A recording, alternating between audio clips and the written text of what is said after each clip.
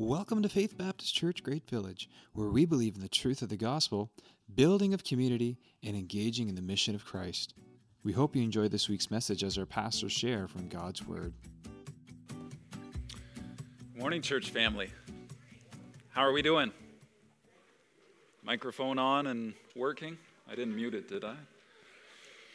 Have you ever thought to yourself, maybe recently you thought this, or maybe you've said it, can't we all just get along?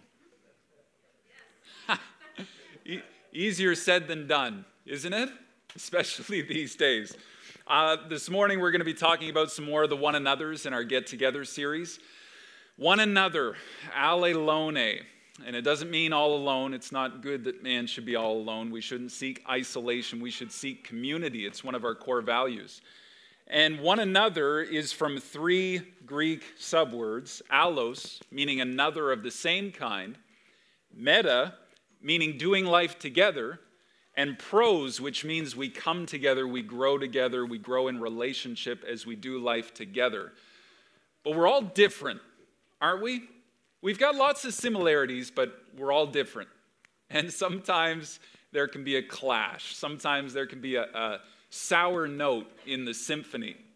And maybe there are times where we don't all get along. So, the first one another we're going to look at today just briefly is to love one another. It's like 15 or 16 times through the New Testament, those exact words, love one another.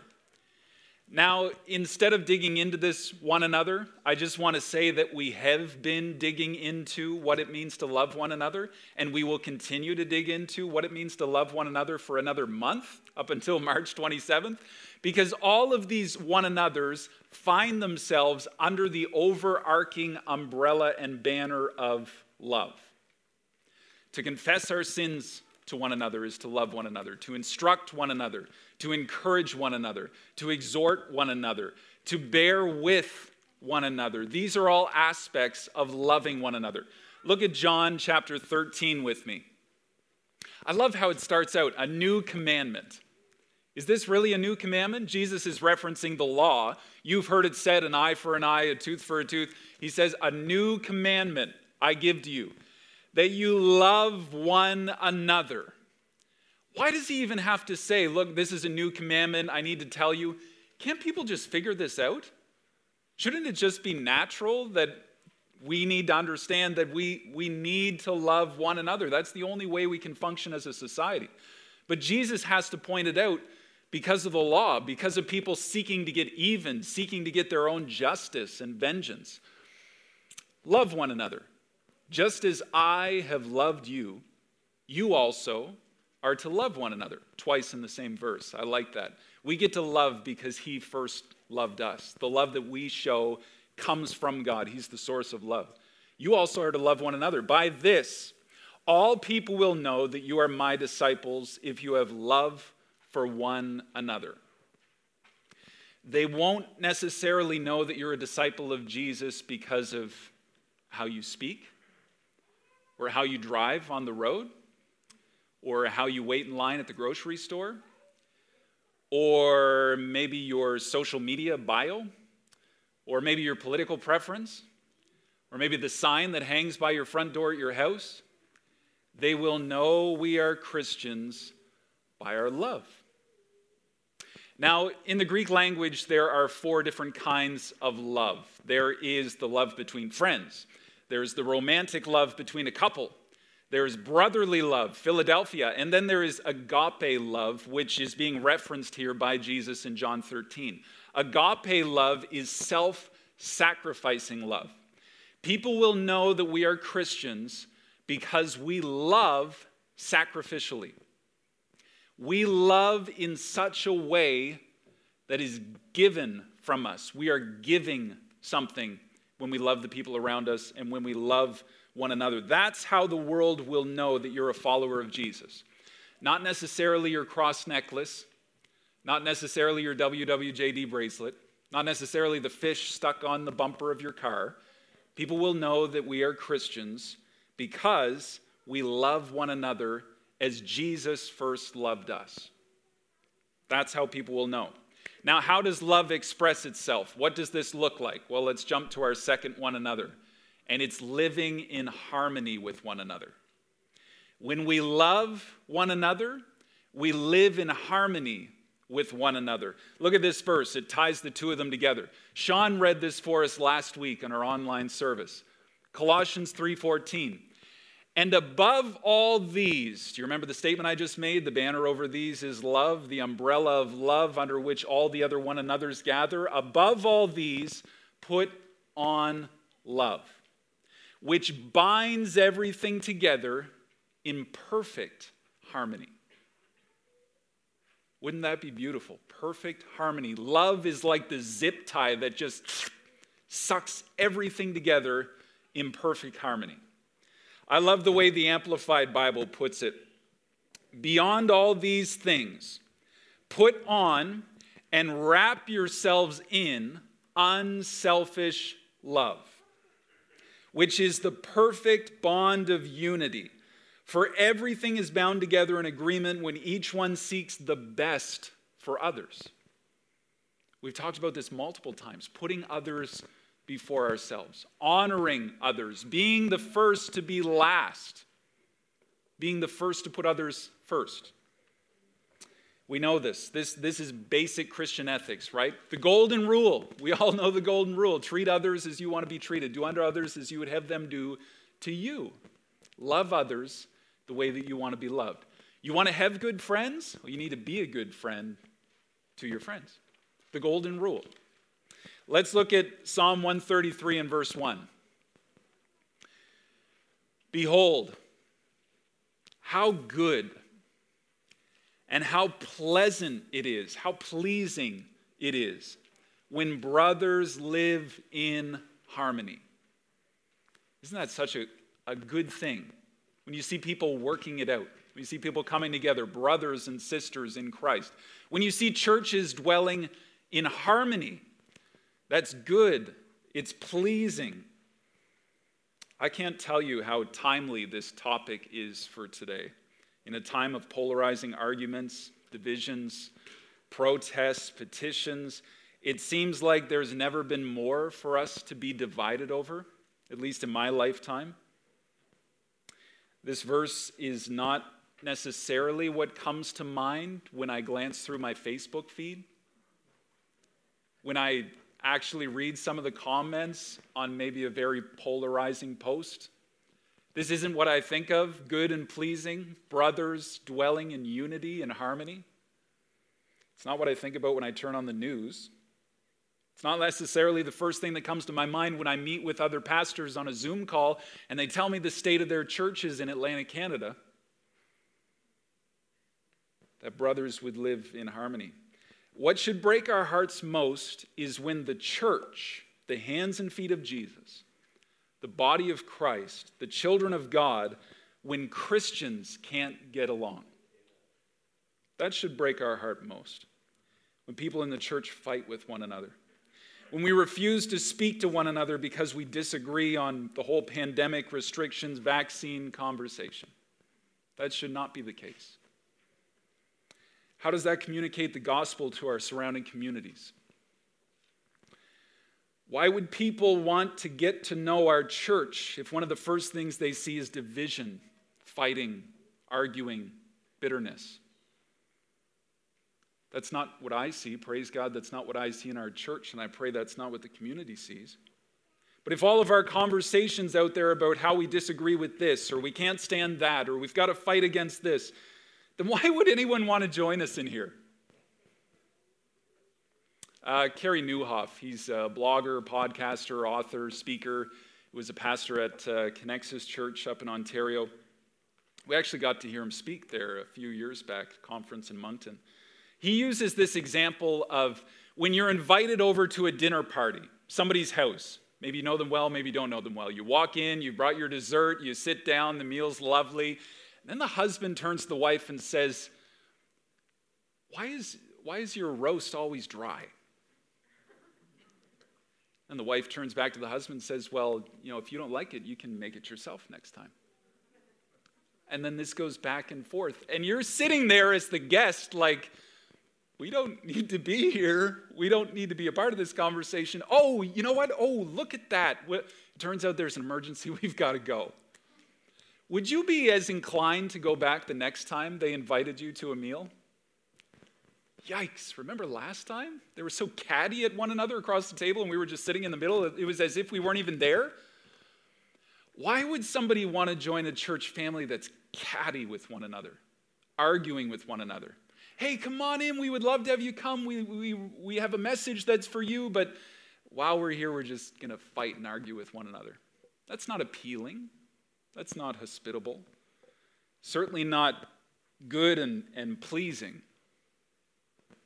And I pray that's never the case of Faith Baptist Church. Did you know in John 17, the night that Jesus was to be betrayed, he's in the garden and he's praying his high priestly prayer, it's called. Do you know what he prayed for? He prayed for you, and he prayed for me. He said, I pray for those who will come after based on the word and the teaching of his disciples, his apostles. And this morning, we're going to be reading from the book of Romans. We're going to be reading Colossians, Corinthians. We are reading the words of the apostles, and we have come to faith in Jesus Christ through the teaching of the apostles. Jesus is praying for you, and he's praying for me. And you know what he prays for? That they would be one, as I and my Father are one, that they would be perfectly one. And through their unity, as I and my Father are one, so they would be one, the world would know that they are my disciples, my followers, my church, the body and bride of Christ. That they would be one. So let's talk about what living in harmony looks like. Let's get really practical. When you do a little search on your Bible study tool, I would highly recommend BibleHub.com. When we send out the reading in the newsletter, if you click the link, it takes you to BibleHub.com. That's what I love to use to study. And you can just type in there the word harmony, and it brings up every passage that contains the word harmony, no matter what version uses that term harmony compared to unity and love. And so I looked up harmony multiple times and did some study. It looks like it's broken down into 4 Greek words, not to mention some Hebrew words in the Old Testament. But here's what it breaks down into.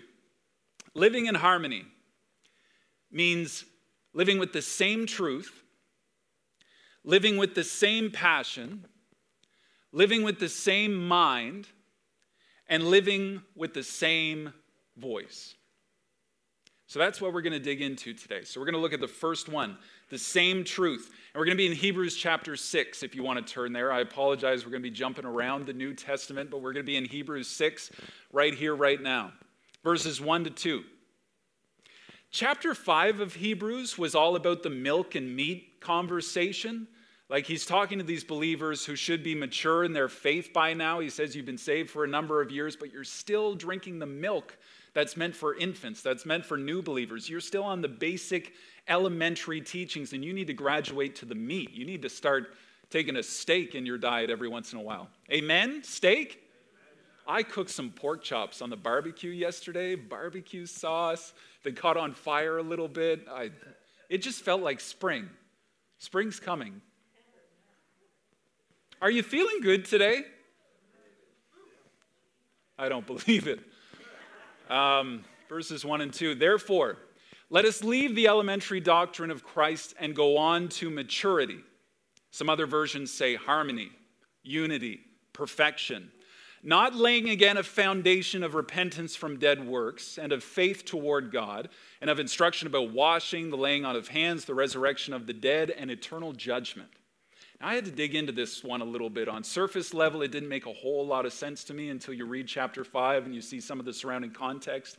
They should have been understanding more about the gospel at this point, but they were still on the elementary principles, the basics of what it means to be a Christian. And there was some argument there. And the writer of Hebrews says you need to go on to maturity. Harmony. It's the same as Colossians 3:14 that we just read. It's the Greek term teletoios, teloites. I'm not sure how to pronounce it. Completion in its cumulative sense. It's like putting a puzzle together. Okay, you've got all the corners and the outside edge. Now it's time to fill in the more complicated pieces. Cumulative sense. It's built on what has to precede, and it also supports the stage that must come next. So when you learn the doctrines of Scripture, and you're understanding those elementary principles, then you can go from there and build on top of those elementary principles. We'll talk about some of them. Teletoios suggests the combination of truths and potentially the stages of spiritual growth. If you've been a Christian for a number of years, you should know more about the Bible. You should be more in depth in the understanding of theology than you were when you first came to Christ. In order to be saved, you don't need to know everything about the Bible. You don't need to know every piece of theology and be able to spout off and explain the Trinity or some of the deeper doctrines of Scripture. You just need to know some basic principles. Therefore is written there at the start. It's referring to the end of Hebrews 5. We talked about that milk and meat conversation. And the writer is saying, stop arguing about the elementary doctrines and go on to maturity. Stop arguing about secondary issues and keep the mission at hand. He says, salvation is through faith. We can all agree on that, can't we? It's not of works, so that no man could boast. It's by grace through faith in the shed blood and broken body of Jesus Christ, his resurrection. We need to repent of our sins and we need to embrace God. We can all agree on that. Romans 3:23, we've all sinned, we've all fallen short. We don't need to argue about ceremonial cleansings. We understand that we're washed in the blood of Jesus. We don't need to offer goats and rams. It was a once-for-all sacrifice. We don't need to argue about a heaven and a hell. We can agree that there is an eternity. There is the reality of life after death, and we get to experience the kingdom of God here and now through the blood of Jesus Christ. We can all agree on that. We don't need to argue about who's the judge or whether or not we're in fact accountable to God. We can all agree on that. These are all elementary, basic principles of Christianity. To understand that I'm a sinner in the hands of a mighty God who's just and righteous, but because of his mercy he gave Jesus, and through faith in Jesus Christ and his resurrection, his victory over death, I can have forgiveness of sins and new life in Jesus Christ. Amen? We can all agree on those things. And what Paul's saying is, look, once you accept those things, you can forget about them and move on. No, he's saying you then need to build on them. You need to understand more. You need to have a desire to dig deeper. And that wasn't the case for these Hebrew believers. And the writer is getting after them. How can you be united to someone who's living their lives opposed to the truth of the gospel? If someone does not believe they're accountable to God, a sinner in need of a Savior, maybe they don't believe in an eternity with or without God, how can you be united to that person? How can you share a common bond? How can you share a common outlook, a worldview?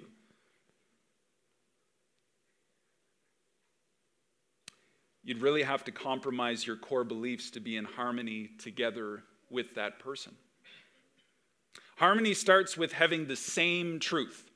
Not arguing about petty little elementary things, but understanding the basics of the gospel, uniting in the cross of Christ, and going on and building from there. It starts with truth. And then it moves to passion. Let's look at Romans chapter 15. Having the same passion. May the God of endurance and encouragement grant you to live in such harmony with one another, one accord with Christ Jesus, that together you may with one voice glorify the God and Father of our Lord Jesus Christ. There's lots of unifying, harmonious terms in there, isn't there?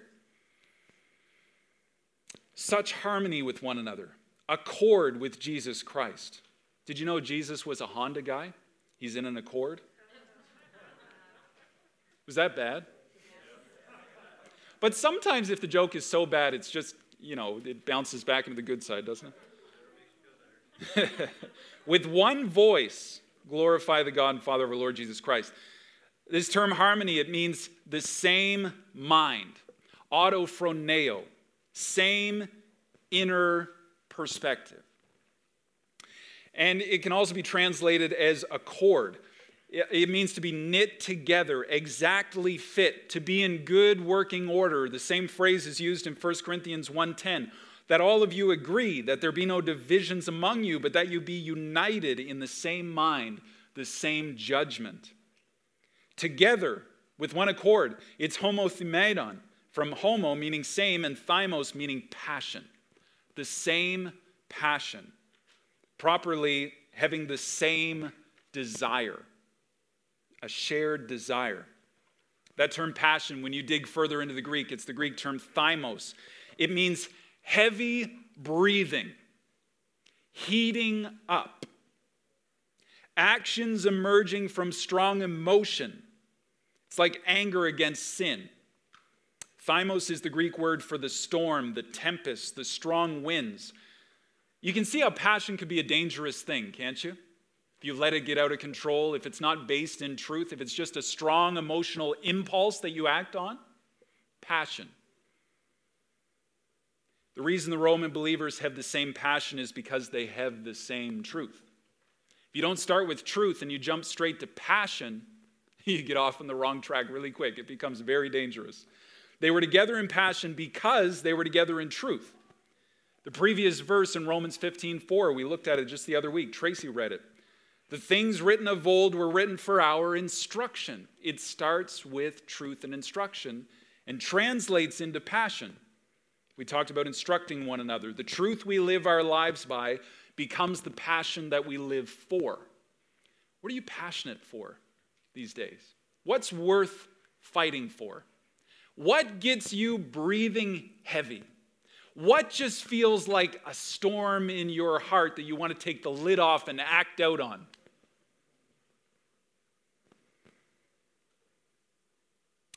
What is it that just feels like a whirlwind? You get worked up.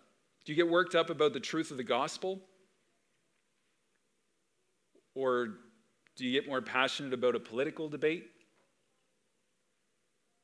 Honestly, how many of us have just had to do something when it came to how much we love Jesus and what he's done for us? We just had to let it out. We just had to tell somebody. We just had to shout. We just had to sing. We just had to cry. Passion. Or have we had more passionate impulses when it comes to arguing with somebody about scientific research that we knew very little about just 2 years ago? I have to confess, I'm at fault here. There are some conversations these days that stir up a whirlwind in my heart. And I just want to let the lid off and let loose. The early church was united in their strong emotional inner desire, passion for truth. They were together in passion. Acts chapter 1. I didn't write these down. Let me read them for you. Acts chapter 1 and verse 14. All these with one accord, this is a reference to the early church, with one accord were devoting themselves to prayer together. That means the same passion. Acts 2:1. When the day of Pentecost arrived, they were all together in one place, not just in the same physical space, but in the same passion based on their truth. Acts 2:46, day by day attending the temple together with the same passion, breaking bread in their homes. There's this sense of consistency in their passion. It's not just this intermittent, spontaneous outburst of emotional, uncontrollable whirlwind rage in our hearts. This is a consistent passion that we exercise together with the same passion. Who does your passion tie you to? You ever meet somebody and you're just getting to know each other? You talk about work, you talk about family, you talk about hobbies. Wait, you like to do that thing too? I like to do that thing too. And then the conversation just goes from there.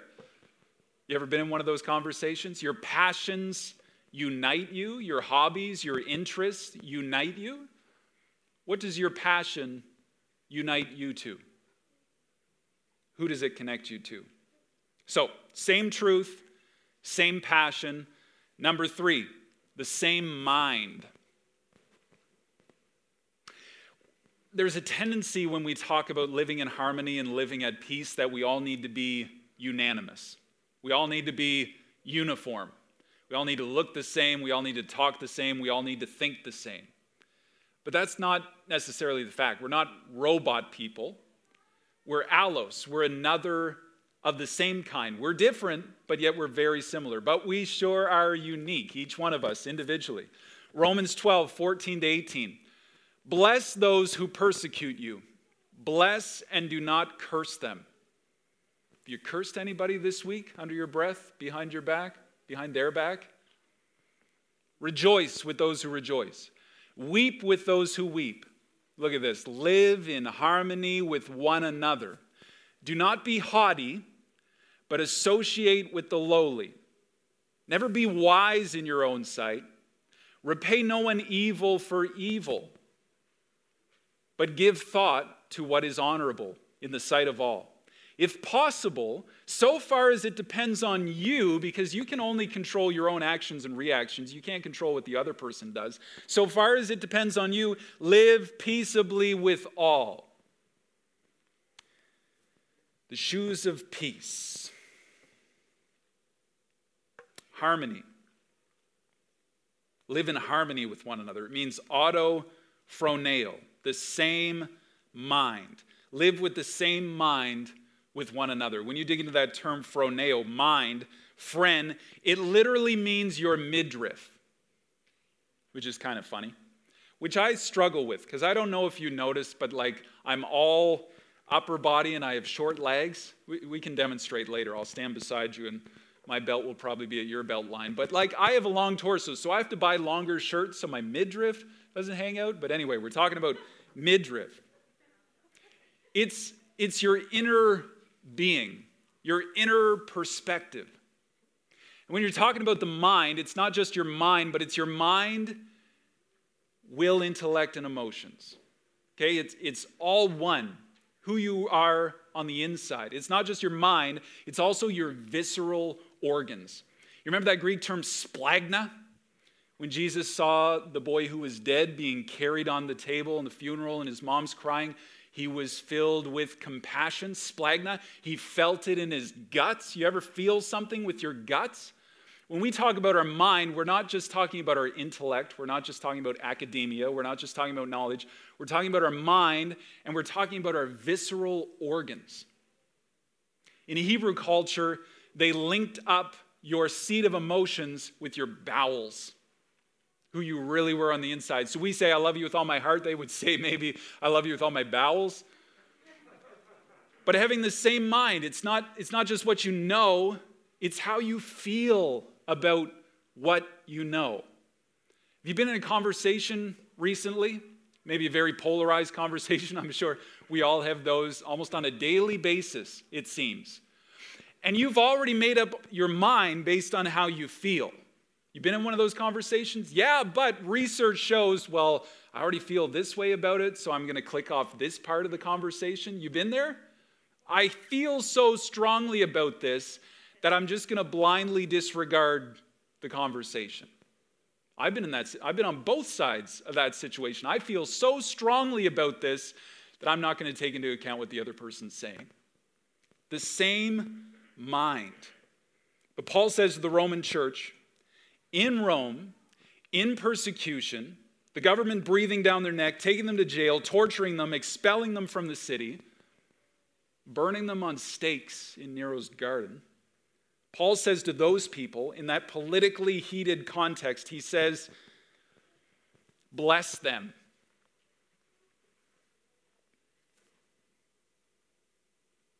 That's tough. Pay no one evil for evil. That's tough. And then he says, be at peace. As much as it depends on you, be at peace with all people. And then when it comes to one another, live in harmony with one another. Be of the same mind. Your perspective, your opinions, they shouldn't be this robotic information regurgitation. Here's what I heard. But on the other hand, you should be acting You shouldn't be acting in blind emotion. The same mind. See, it's not just what we think. It's not just what we think we know. It's so much so how we feel about what we know, your perspective, your worldview, the values that you view everything through, your lenses, your mind. Not just what you know, but how you feel about what you know. And then the same voice. Let's look at 2 Corinthians chapter 6 as we come to a conclusion here. Verse 14. I've heard this verse used in so many different ways to refer to business agreements, marriage relationships. It's kind of been all over the place. Do not be unequally yoked with unbelievers.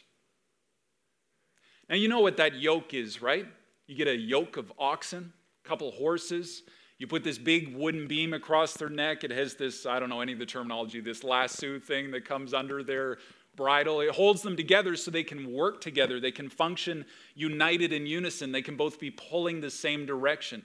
That's what Jesus says in Matthew chapter 11. Come to me, all you who are weary and heavy laden. Do you feel that way? I will give you rest. Take my yoke upon you. My yoke is easy. My burden is light.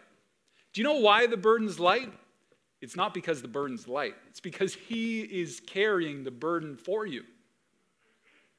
He did all the work. When you're partnered up with Jesus and you're carrying the same yoke, your feet aren't even touching the ground. He's doing all the carrying.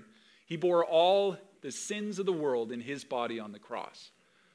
That's what it means to be yoked up with Christ, going to work with Christ. He does all the work. We're united with him.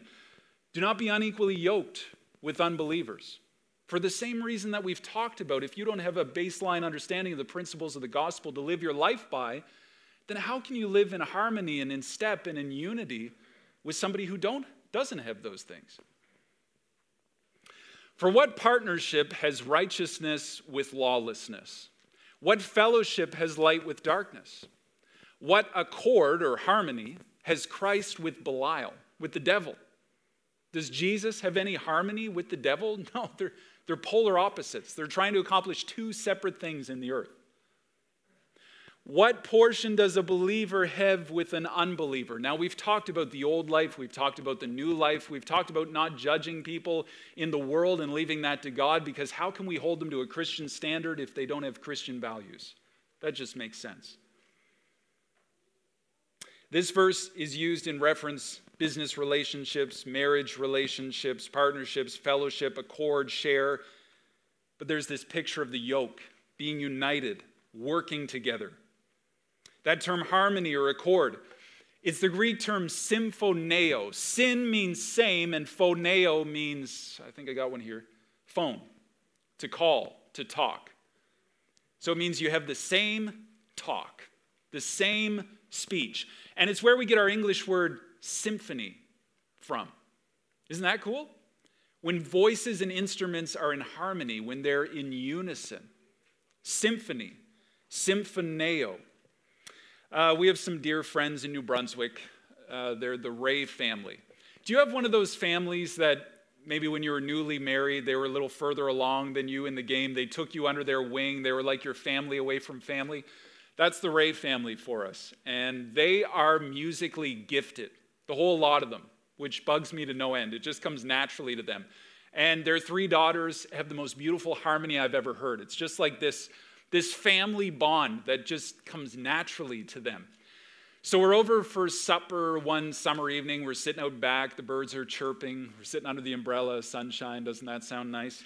And we're having supper, and after supper they say, let's play a game. And the Ray family games are weird. I don't know where they come up with them, but just unique.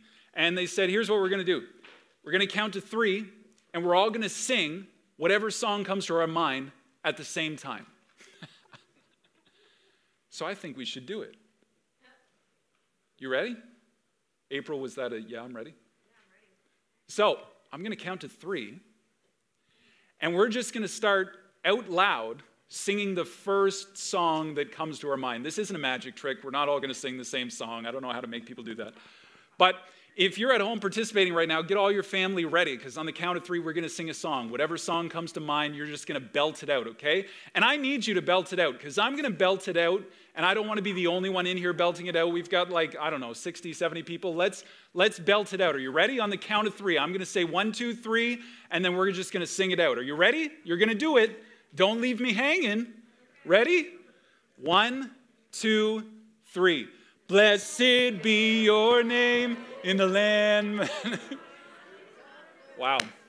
Nice work. Nice work. I don't know how that went for you at home, but it went pretty good here in the room, I think. I heard some volume. I didn't just hear myself. When we played that game with the Ray family, we played it a couple times, and one of the times Elsie was the only one to sing. Nobody else sang, and she just belted it right out. It was awesome. Awesome. Absolutely awesome. It's pretty hard to be in unison when you're not singing the same song, is it? It's nice to hear your voices, but when we're not all singing the same song, it's really hard to be on the same tempo. It's really hard to be in the same key. It's really hard to be singing the same lyrics. It's really hard to be doing anything together. I don't know if anybody in the room sang the same song when we did that little game, but it's really hard to be in unison if you don't know the song. Harmony. Souter says it's a harmony of voices. Figuratively, it's to harmonize in the sense of agreement with. How can you agree with someone whose life is not in tune with the gospel? How can you harmonize with somebody who is out of step with their Savior? There's this thing about music. It accesses both sides of the brain. You've got this organized, regimented, here's the timing, here's the scale, here's the key. You've got to follow this or you're going to be out of sync. But then there's this flowing, artful, creative aspect that our band can tap into, but it's only because they're all in the same song, in the same key, with the same tempo. Band, I think we should do it sometime. You should just get up here and just each do your own thing. We should have done that this morning. I asked them to hit a few sour notes just to kind of drive my point home. But here's the big point. If you don't start with truth, if you don't share the same passion, if you don't have the same mind, how can you have the same voice? How can we be sending the same message to the community if we're not united on the basic principles of what we choose to believe and are passionate about? If we're all going in different directions, you know what that sounds like? Have you ever had a bunch of toddlers playing passionately, screaming, loud? It's a joyful sound, but there's no clear message to it. What song is your life singing? So it starts with agreeing on the foundation truths of the Bible. It translates into a passion for the gospel, the mission to be disciples making disciples, the message of Jesus. It's stirring in us. It also gives us the same mind, not just information, but how we feel and choose to believe that information. And then, with one united voice, we can glorify our God and Father, living in harmony with one another. Let's close there and let's finish out in prayer. Father God, I want to praise you today for who you are, for how you love, for how you're good. Thank you for the truth that you've given us that we can live our lives by. Thank you that we can be at peace with you through what Jesus Christ has done, that we can have harmony with our God and Father. God, thank you that you are not the orchestrator of confusion, but of order. God, thank you that you are singing a melody over us. Thank you that your banner over us is love. God, I pray that we would be a people who love one another, and that would exemplify itself in living in harmony with one another. And that doesn't mean that they tune to my voice or we all pick somebody in the church and tune to their voice. It means we're in tune with you. So God, I pray that you would be our tuning fork, our pitch pipe, the key, the song, the melody, the lyrics. Thank you that you are the word, you're the truth. God, I pray that the values that we live our life by, that the things that we get passionate about would be your truth, your mission, your gospel. God, thank you that we get to be your hands and feet. Help us to respond when you call and when you direct, Father. Thank you for who you are to us today, God. In Jesus' name, amen.